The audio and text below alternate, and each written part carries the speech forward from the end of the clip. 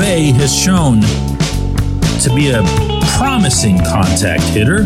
He's shown to have a promising eye at the plate, a promising amount of speed when it comes to steals. And he's shown some really promising defense in the form of some of the more spectacular outfield catches that anyone made anywhere in Major League Baseball.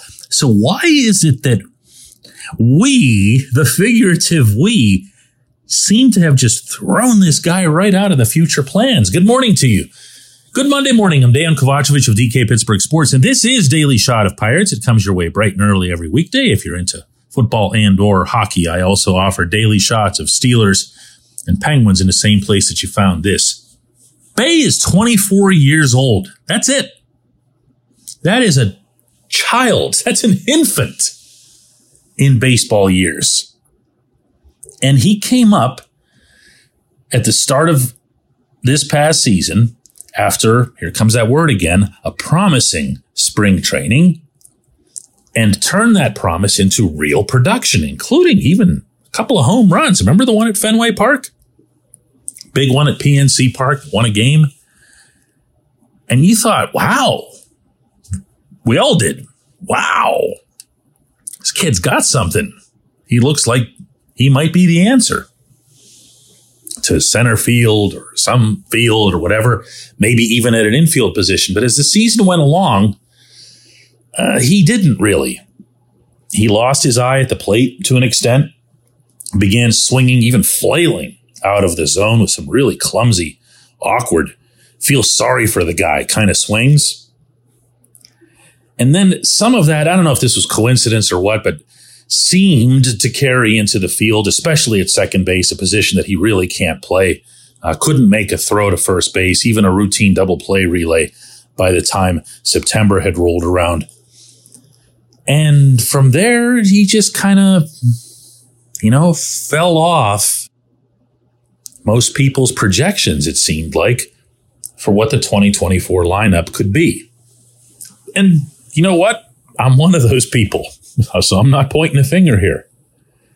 The next projected lineup that I make for the Pirates for next year that has him on, it'll be the first. I don't even know that he'll be on the bench. But I do know that there is still something promising about this kid. It feels like that the promising element isn't that far away. It's not like he has 7 or 8 different things to correct as I see it. When he was staying in the zone, when he was staying within his zone, his strike zone, working to his strengths, and in particular, being aware that his strike zone, or not his strike zone, but his hitting zone is a little bit wider horizontally than most because of his ability to just casually drop the ball into left field going oppo. That's a plus for him. So what he really needed to do more than anything else, I feel like, was recognize off-speed pitches, lay off certain junk, even if it means looking at a strike, being fully aware that he's just not going to do anything with it. But this isn't someone that you'd look at and say, lost cause. This is going to be mean, but this isn't like when you watch Nick Gonzalez strike out all the bleeping time. And you've seen Gonzalez strike out at every level of the minors, and then you see him do it in the majors, and you go, okay, this is just someone who occasionally cannot make contact with the ball. That is not the case with Bae. It really isn't. Bae finished, for the record, the season in 334 official at-bats, 231 batting average, the 2 home runs I referenced, 32 RBIs, 24 steals. He was caught stealing 9 times. All of those happened later in the year, and I'm convinced that was part of this crisis of confidence as well. A 607 OPS isn't going to get it done, and that's what he had. And a lot of that was by virtue of not having walks and not being able to make the kind of contact that he was earlier in the season. But it feels correctable. It feels like something that there's still a worthwhile investment to be had to see if you can get something out of him, because the natural abilities, the natural talent is there and it's unmistakable. Kid has a swing. The kid has the ability, in the past tense, really, to put the bat on the ball, and the kid definitely has the speed. He has more speed than anybody on the team. What do you do with that? I don't know. You can't say he's going to be in center field when you at least think you're going to have Jack Suwinski there. Maybe the Pirates will go and try to upgrade that position. I don't know. Maybe they'll look to move Jack over to right field. Maybe they'll have some other ideas for right field. Maybe Josh Palacios will stun everybody and take right field. I don't know. You can start doing that stuff all day. But just having that very brief self-dialogue that I did there, you can see that those positions aren't set. They're not set in stone. Only left field is. And no, I don't want Bay anywhere near the infield. When we come back, J1Q. This portion of Daily Shot of Pirates is brought to you by our friends at North Shore Tavern, that's directly across Federal Street from PNC Park. It's home of Steak on a Stone, an eating experience, underscoring the word experience.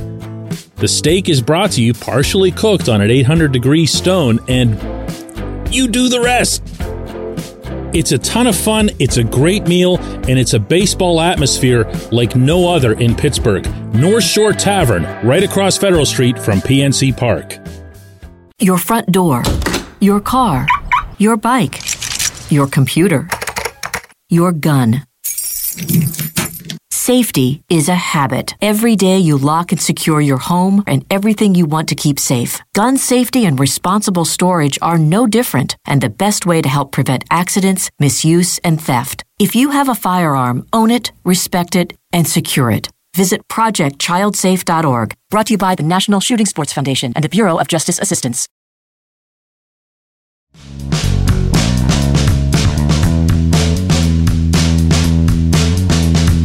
Today's J1Q comes from Mark Cunningham, and I got to preface this by saying it was one of many that responded passionately, some of them emotionally, with real life stories to tell as it related to Jim Leyland being made a candidate for the Baseball Hall of Fame, a vote that'll be done on December 3rd at the winter meetings in Nashville.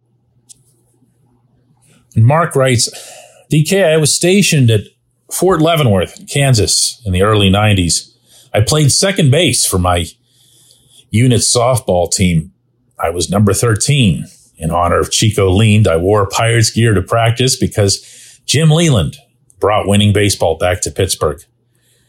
3 pennants, and he was a strike away from another one for us in Atlanta. Here's to you, Jim Leyland. There were a lot of these.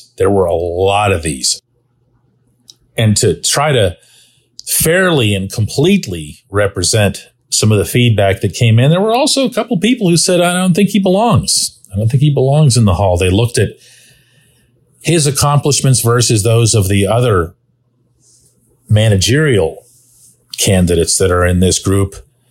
Davey Johnson, Cito Gaston, Lou Piniella. And they didn't like where Leyland stacked up with some of those guys. They also looked at the fact that this is probably not very fair, but that he's kind of evenly seen as their guy between Pittsburgh and Detroit, with the stop in Miami having just been something to get Wayne Huizenga's money converted into a World Series trophy. And some of them wanted to see more than just that one championship that a lot of people saw as being bought by, here's a reference that's dating myself, Blockbuster Video money. And it's a fair criticism, and you knew that if there was going to be any criticism of Leyland from a Pittsburgh audience, they were going to start getting into all those debates about Game 7 in 1992 and all the many ways that all the armchair managers would have done things differently in the 8th and 9th innings had they been in charge in the Pirates dugout in Atlanta rather than Leland. And you've heard, I'm sure, all of them. One of these days, we're going to do a whole episode on that. And yes, it's going to suck. You're going to hate it, but we're still going to do it. Where you get into all the, who should have been pinch hit for, who should have been warming up in the bullpen. The now tragically late Tim Wakefield could have been utilized to close the game out instead of Stan Belinda. All this stuff. We're going to do it someday. But what I appreciated more than anything else was the outpouring. And I don't mean to turn any of this into a negative. People love the man. People value their interactions with the man. People appreciate the same way that you did in your cue here, what he brought back to Pittsburgh. You'd have to be a little bit older to understand that this fan base had very understandably high expectations through the 80s because of how great the 70s were. And it wasn't until 1990, 91, and 92 with those 3 consecutive division championships that feeling came back. And it came back personified in a lot of ways because he's such a big figure in any setting that he's in by Leland. So thanks for all of that. It's not taken for granted, believe me. We will be back with another show tomorrow.